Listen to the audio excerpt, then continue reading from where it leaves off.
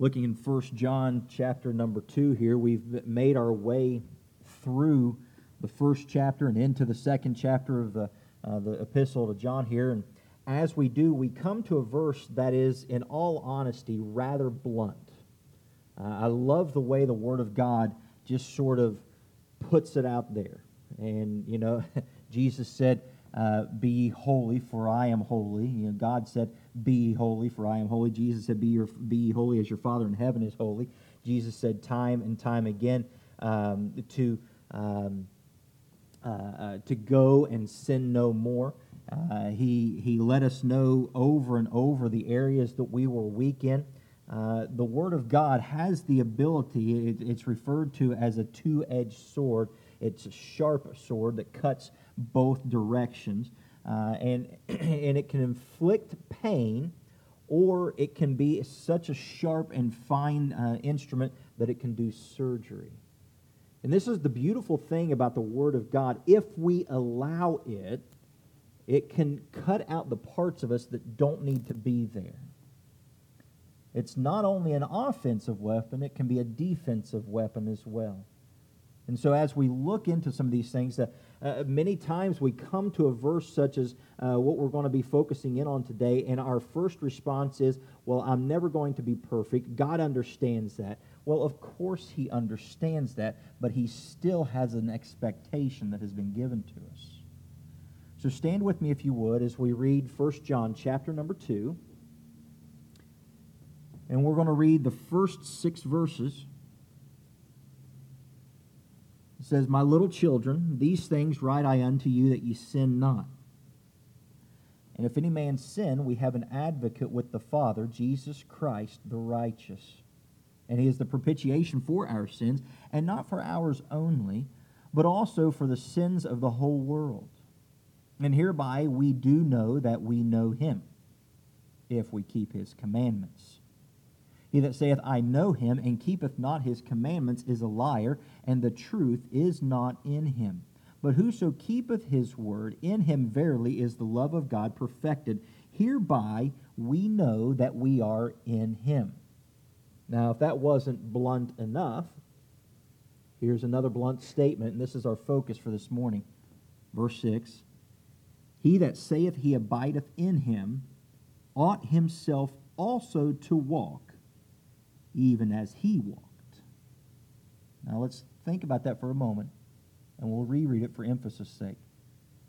This is the message from God. He that saith he abideth in Him ought himself also to walk, even as He, talking about Jesus, walked.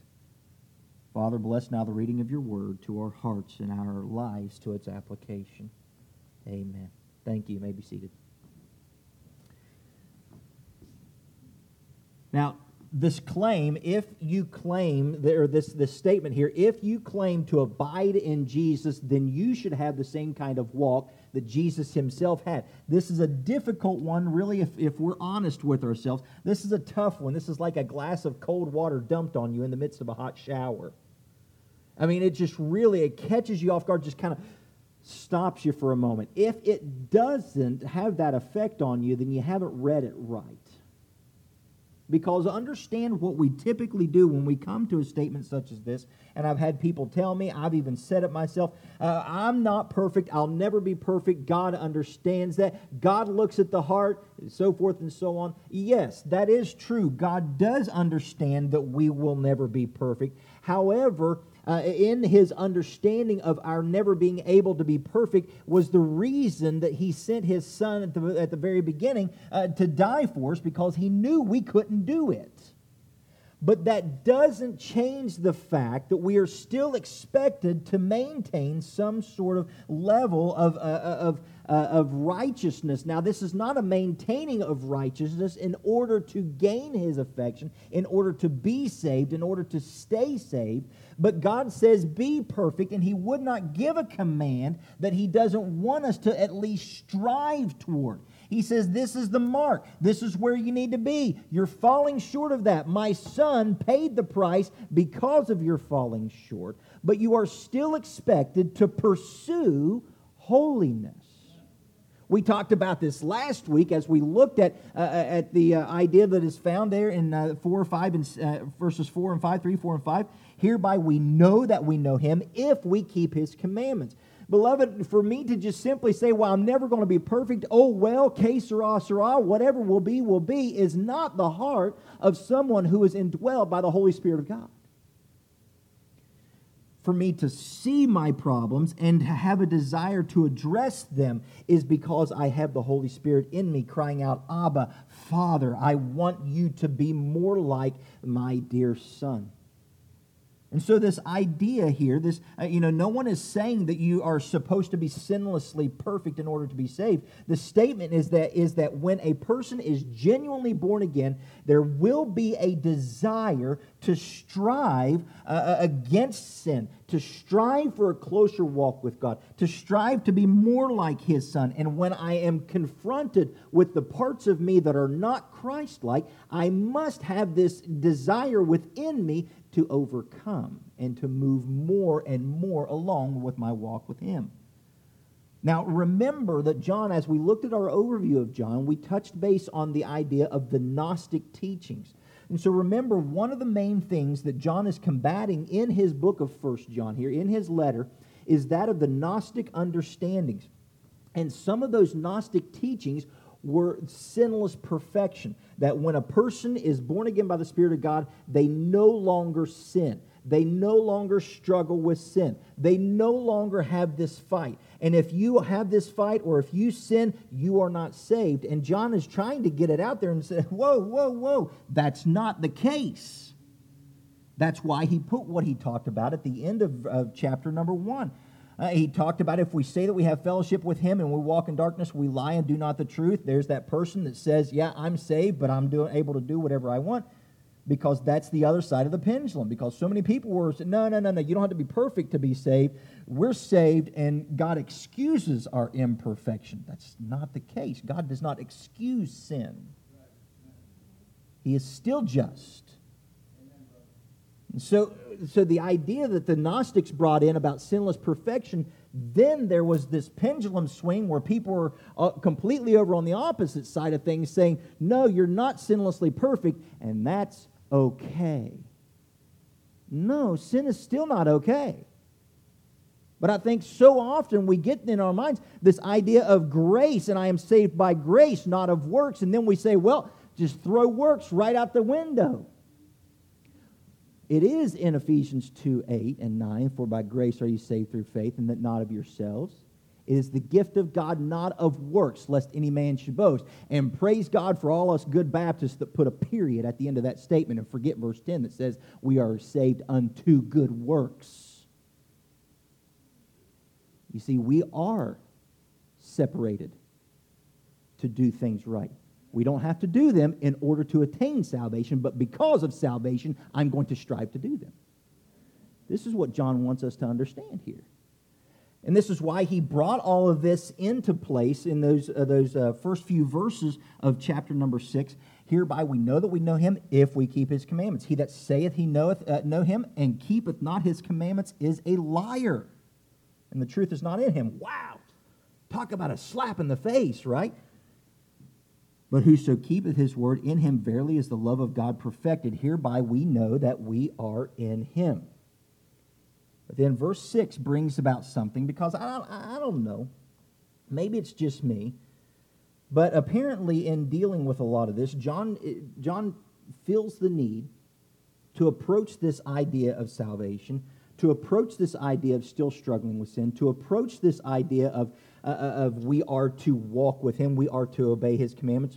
But then he brings in verse number 6, which brings about a question for me. Verse number 6, he says, he that saith he abideth in him ought himself also so to walk, even as he walked. Which brings this question, it begs this question, what does it mean to walk in the same way Jesus walked? And think about that for just a minute. He says, if we claim to abide in him, we should walk the same way Jesus walked. And so that's kind of what comes into my mind is, okay, I appreciate that. If you're anything like me, you love being told how you're doing everything wrong and then not be told how to do it right. You enjoy that? Or you're doing this wrong. I know. I don't know how to do it right. That's why I keep doing it wrong. And so, what? You just need to do it right. Show me how to do it right. My grandpa was a Finnish carpenter, and he would do the crown moldings and everything. And I mean, my goodness, he was amazing at it. You couldn't see seams, and he did it the old way. He would use little coping saws and he did it right. He did a great job. But I would cut through one board. I remember there was one time I was trying to do just a real simple piece of crown molding, and I brought this board in, and I put my 45 degree on there, and I cut it down, and I went back over to the wall, and that doesn't look right. So I come back to the saw, and I change the other 45, right? Take it to the other side, and I cut down. It still doesn't look right. So I go back, and I thought, well, maybe I had it upside down. So I put it. By the time I was finished, I needed like an 8-foot board, and it was like 4.5 feet. And I'm just, at this stage of the game, I am not giving up on this board. I'm going to fix it. I'm going to find out how to do it right, and nobody's going to tell me I didn't get it. And so, I mean, I'm just cutting and cutting. My grandpa just standing off to the side just watching. And finally he says, "Do you need some help?" Duh. Yes, I need help. He said, "Well, why didn't you ask?" Yeah. I don't need that from you right now. Just show me what I'm doing wrong. And he came over and shoom, boom, now cut it. Well, what do you know? Worked like a charm when somebody showed me how to do it right. I don't know about you, but there are many times where I will read through something and I'll see how I'm doing something wrong. I see what I'm supposed to do, but nobody breaks it down into practicality for me. Nobody lets me know, you want to walk like Christ? Here's how. So I'm going to do the best job that I can today of taking what we learned last week, and now let's springboard off of that, and we'll look into what we're talking about here, to walk like Christ. It's one thing to say we ought to walk like Him. It's another thing to explain what that looks like. So let's look at a few things this morning. Number one, we need to learn how to walk with reliance on the Father. Relying completely on the Father. This is the way Jesus walked. Look with me, if you would, back to 1 John, over to 1 John chapter 4. Look what it says here in 1 John chapter 4. It says, hereby know ye the Spirit of God. Every spirit that confesseth that Jesus Christ is come in the flesh is of God. Every spirit that confesseth not that Jesus Christ is come in the flesh is not of God. And this is the spirit of Antichrist. Now, we're going to dig into this a little bit more when we get over into chapter 4, but I wanted to use this as a way for us to jump over and understand that Jesus came in the flesh. Anybody that says otherwise is lying and is straight from the pits of hell. Jesus, the second person of the Trinity, God the Son, left heaven, stepped out of His glory, and robed Himself in flesh. 100% God, 100% man. You do the math, I can't figure it out. But the day that I'm able to figure it out, God ceases to be God. He's able to be 100% man and 100% God. Only He can. Now, the amazing thing is that we forget so often that Jesus was man. We forget about this. If you look back in 2 Corinthians chapter 12, keep your hand or take a tithing envelope or something and stuff it in 1 John, and we'll go over to 2 Corinthians here. And then when we get back to 1 John, take the tithing envelope out, fill it out, and put something in it. Come on, that was funny. Now, look what it says in 2 Corinthians chapter number 12. This is the Apostle Paul writing. Look at verse 7. Paul saying, at least I should be exalted above measure, though the abundance of the revelations, there was given to me a thorn in the flesh, the messenger of Satan, to buffet me, lest I should be exalted above measure. For this thing I besought the Lord thrice, that it might depart from me. And he said unto me, my grace is sufficient for thee, for my strength is made perfect in weakness. Most gladly, notice this, most gladly therefore will I rather glory in my infirmities, that the power of Christ may rest upon me. Therefore I take pleasure in infirmities, in reproaches, in necessities, in persecutions, in distresses, for Christ's sake. For when I am weak, then am I strong. Too often we forget just how weak we are. And I love the way Paul addressed it here in 2 Corinthians. He said, I don't get upset about my infirmities. I don't get upset about my weaknesses. I glory in my weaknesses because when I'm weak, I see truly how strong He is. Understand something about Jesus. Jesus' walk was this way. He stepped out into the wilderness knowing He was going to be tempted, knowing He was starting His ministry, spent 40 days praying and fasting, trying to get as much strength from the Father as He possibly could. If Jesus understands being fully God Himself, but being robed in flesh, if He understands the importance of spending time alone with God, we too should see the importance. We should see it. His reliance on the Father, He steps out, and here He is, 40 days without food and water. He's fasting. He's getting closer to God. He's spending that time with the Father, and then Satan shows up. And what's Jesus' response? Scripture. Scripture. You can't respond with Scripture without spending time in Scripture. You ever get in a conversation with a sports nut? I'll be honest with you, I like watching sports as much as the next guy, but you know, the guys that they know every statistic of every player, and they can tell you who batted what average, they know who ran how many yards, they know all these different things. And you're like, you know, when I was playing sports, I was playing sports. I wasn't just watching it, learning all the statistics.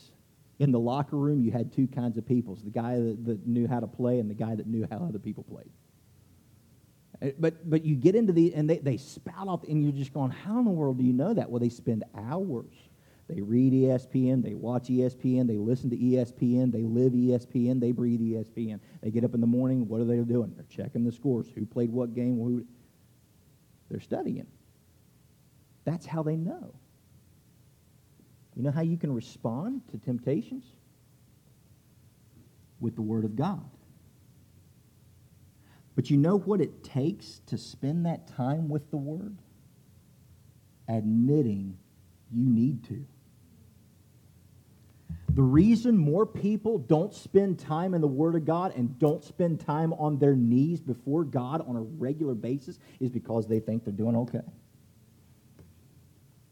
And here's the sad thing. You want to know the saddest part? You want to know why kids aren't growing up spending more time in the Word of God? Why they're not growing up spending more time on their knees? You want them to have a good prayer life. You want them to have a good study life. You know why they don't have a good study life? Because so many kids are growing up year after year of their life never seeing their parents have a good study life. They hear, read the Bible and pray. But they see people go all day, every day, without stopping to arrest themselves and just spend time on their knees.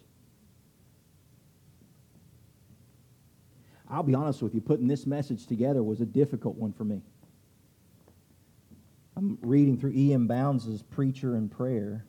The Preacher and Prayer, I believe, is the exact title. And he makes the statement, no amount of study will take the place of time on your knees in preparation for a sermon. And I started to think to myself, how many hours do I spend in study and putting a sermon together? And then how many hours do I spend on my knees about that sermon?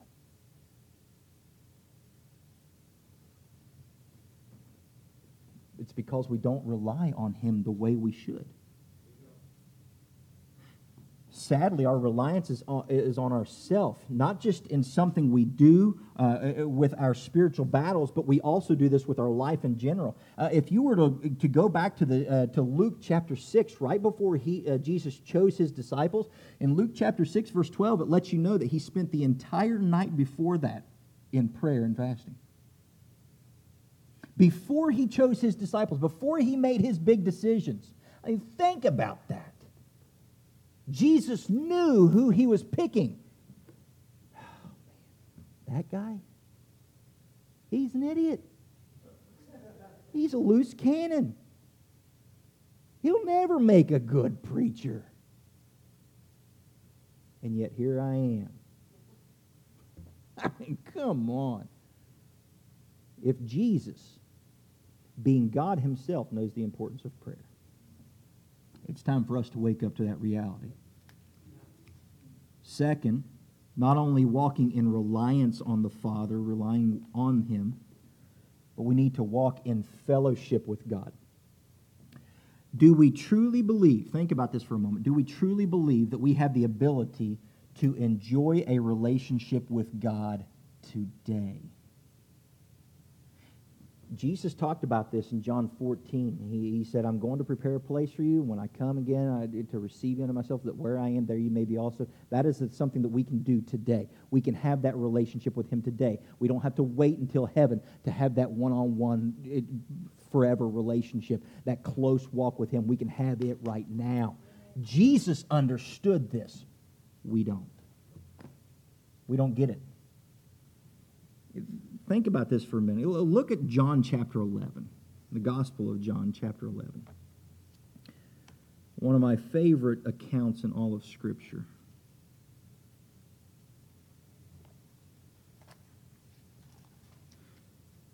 Okay, so you know the story. Jesus finds out that Lazarus is sick. He delays.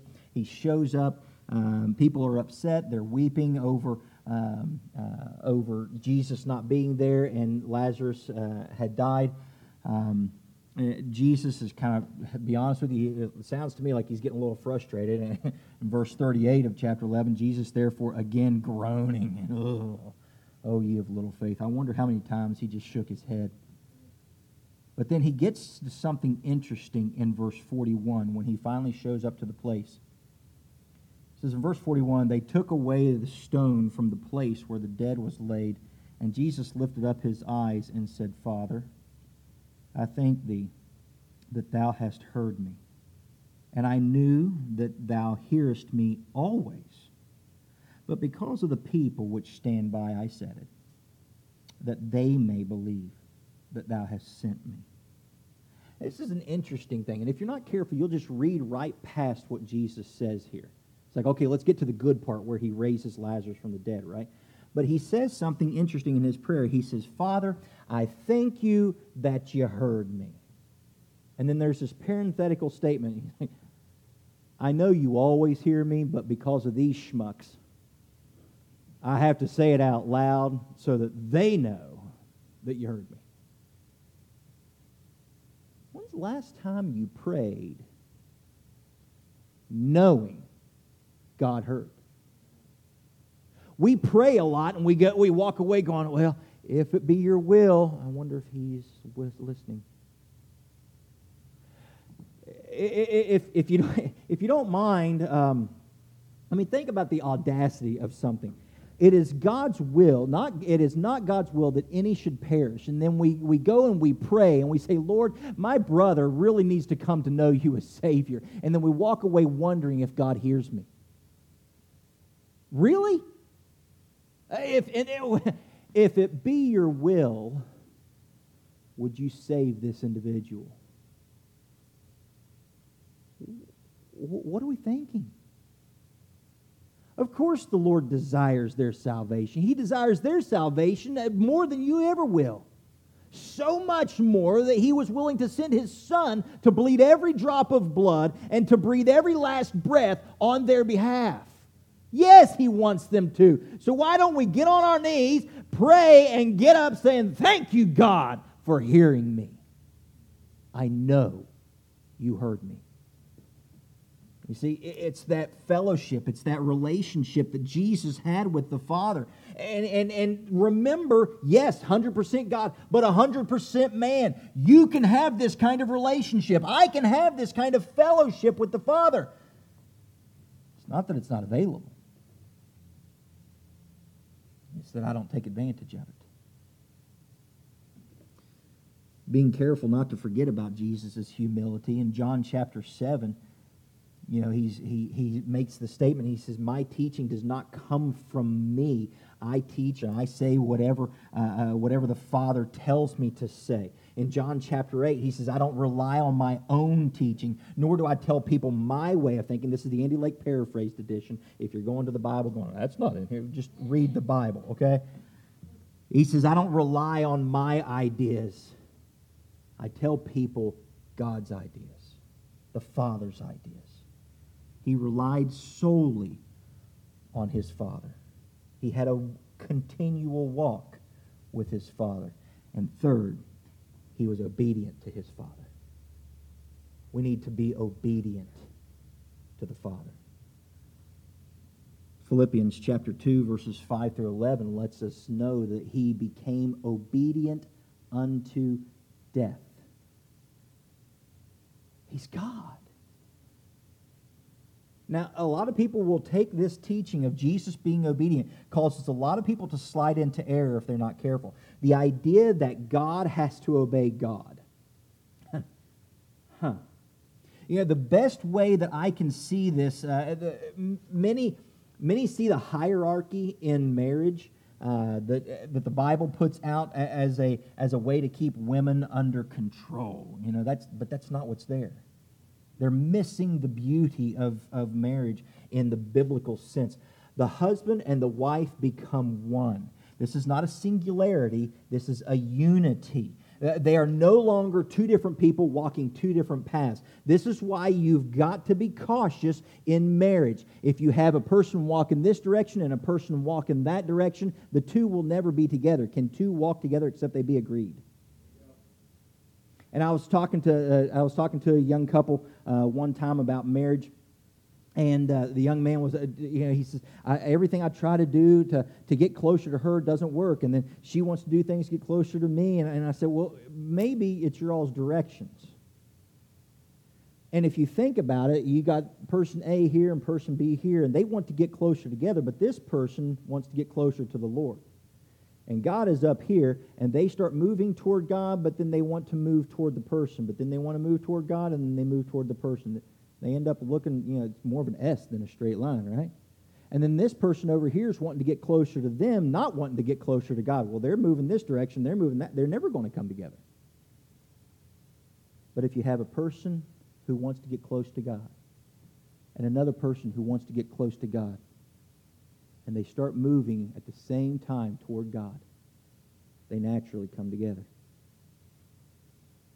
See, this is marriage. Two people coming together for one path as opposed to two separate paths. Now, how does that really equate with the Godhead? Well, we can see some of these things. There are times I have to give up my will. It goes further than just the benefit of one another, both being able to give up their will for the benefit of one another. There are times that I have to give up my will, not for Sarah, but to bring glory to God. And there are times she has to give up her will, not for Andy, but to bring glory to God. The Father and the Son, they knew something about what it was to be united. And Jesus said, it's going to be the better part. It's going to bring glory. I'm going to do it. See, Jesus humbled himself. Being God, being the offended one, he took the punishment for you. Let me try to give a picture of that. Many times we think of salvation, and people will give the example. If you were standing before, let's say a murderer was standing before a judge, and the judge says you're guilty, but I'm a forgiving judge, and so I'm going to let you go free. And people kind of get that idea in their mind, and they're like, oh, wow, Well, man, if I had a judge like that, I'd be thankful. What if this murderer had murdered your family? Would you want to see them go free? What kind of... They brutally murdered your wife, your kids, your parents, and the judge is forgiving. What kind of judge is going to let... Am I the only one that's bothered by that? You see, here's the difference, though. It was God who was offended. The sin was against God, and God was the judge. And God looked at this sinning offender, and he said, guilty, and your sentence is death. But then he rolled up his sleeves and took your place. You see, this is where we need to understand the difference between God's offering of grace and mercy. The sin was against him. David understood this. He said, against thee and thee only have I sinned and done this evil. If you, your family, was the one that was murdered, and you were the judge, and you stood and convicted, you looked at the evidence and pronounced him guilty, and then you took the punishment. That's what God did for you. It's different. No matter what you think, and no matter your reasoning, no matter your situation, let me ask you something. Are you willing to obey God in what He's calling you to do? Because too often we ask things like, well, what's in it for me? What's in it for me if I do this? Beloved, let me ask you this. What was in it for Jesus when He took your place on the cross? You know, well, I'll obey, I'll forgive, or I'll show mercy, or I'll be gracious, or I'll give, but I want to know what's in it for me. You know, when I look in the mirror, I realize what was in it for Jesus.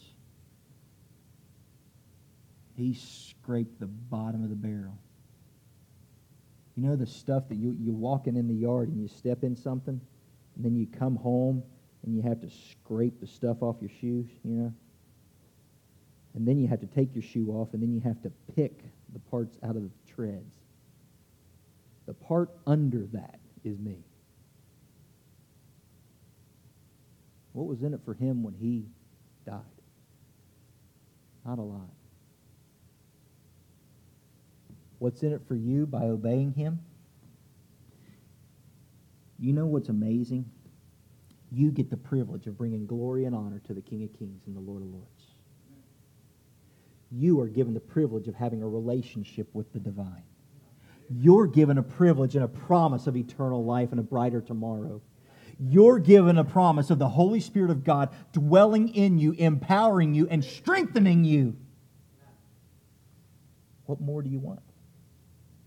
What could be better than that? Last, we walk in love, the love of the Father. Take yourself back to the last days of Jesus before His death on the cross. Take yourself mentally back there for a moment. Put yourself in the room with the disciples as Jesus wraps a towel around Himself, starts to make His way around and wash the feet of the disciples. Put yourself in the room as He kneels in front of Judas, picks up that dirty foot and washes the feet of the one who was to betray Him. Can you love like that? I'll be honest with you, I have a difficulty loving like that. But that's when Jesus said, by this shall all men know you are my disciples, if you have love for one another.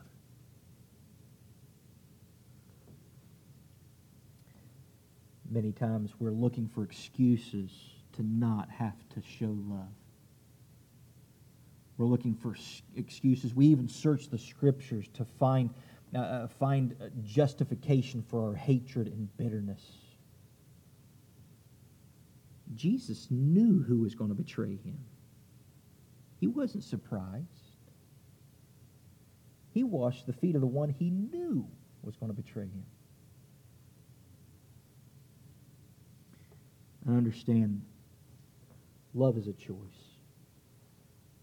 Love is an action word. It's a verb. It's something that we do, not something that we feel, not something that we necessarily just possess. It's something that we do. And I think if we ask ourselves why we will not love, we will quickly find that it is because of some sort of self-motivated comfort or want. In other words, we want to be served. But Jesus said, I did not come to be served, but to serve. What's in it for me, right? I'll love as long as. I'll love if I can or if I get. We examine our decision to see if there's any benefit or value to us personally, forgetting what was in it for Jesus.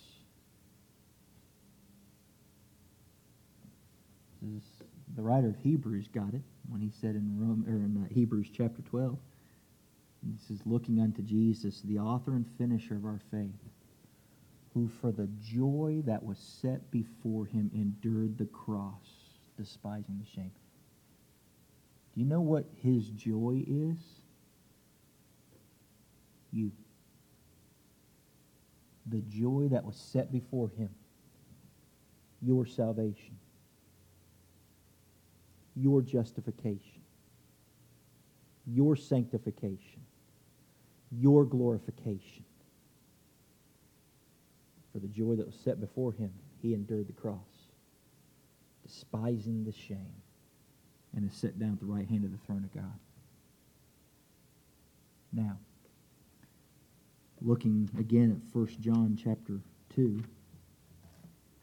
we'll wrap it up right here. You can wake your neighbor up. Look what he says in verse 6.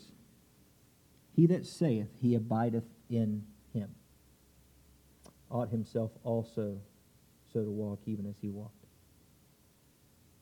So understanding how we can walk the way Jesus did, and beloved, we could spend weeks just on this topic and not scratch the surface. But if we think about that for just a moment, it kind of puts a spotlight on the first part of that verse. He that saith he abideth in him. To abide in Jesus is to stay in his truth, in his word. John said it this way, in the beginning was the Word was with God, the Word was God. In other words, the Word of God. If I am to abide, let's make it as, I'm a simple guy, I like things simple. And so, if someone says, what is it to abide in Jesus? As simply as I can put it, is to stay in his Word. Monday morning comes around, guess where I am? Tuesday morning comes around, guess where I am? Thursday afternoon, and I'm having a difficult day at work, and somebody wants to show themselves to me, somebody wants to act like an idiot, what do? I respond based on abiding in the Word of God. So for someone to say, I abide in him, then they ought to walk the way he walked. Now, there are two basic responses that you can get. One is to dig your heels in and say, well, that's just his opinion, I'm fine, and I'm determined to keep living the same way. Or you can see an area that you need to exercise more faith in and apply this to your life. That's really it. Those are your options. Not because you're obeying me. I'm just showing you the Word of God. And I'm not asking people to sign up to be perfect for the rest of their life. I'm not asking that. But I am going to ask something specific there's something that has gone through your mind during this message. I didn't put that there. The Holy Spirit is tugging on your heart about something.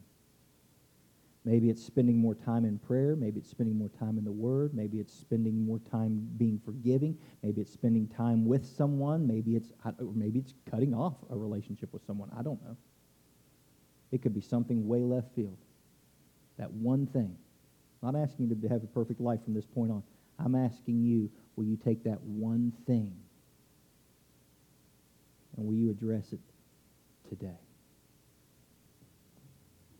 Are you relying on your own strength to get yourself through, or are you realizing, I lack and I need Him?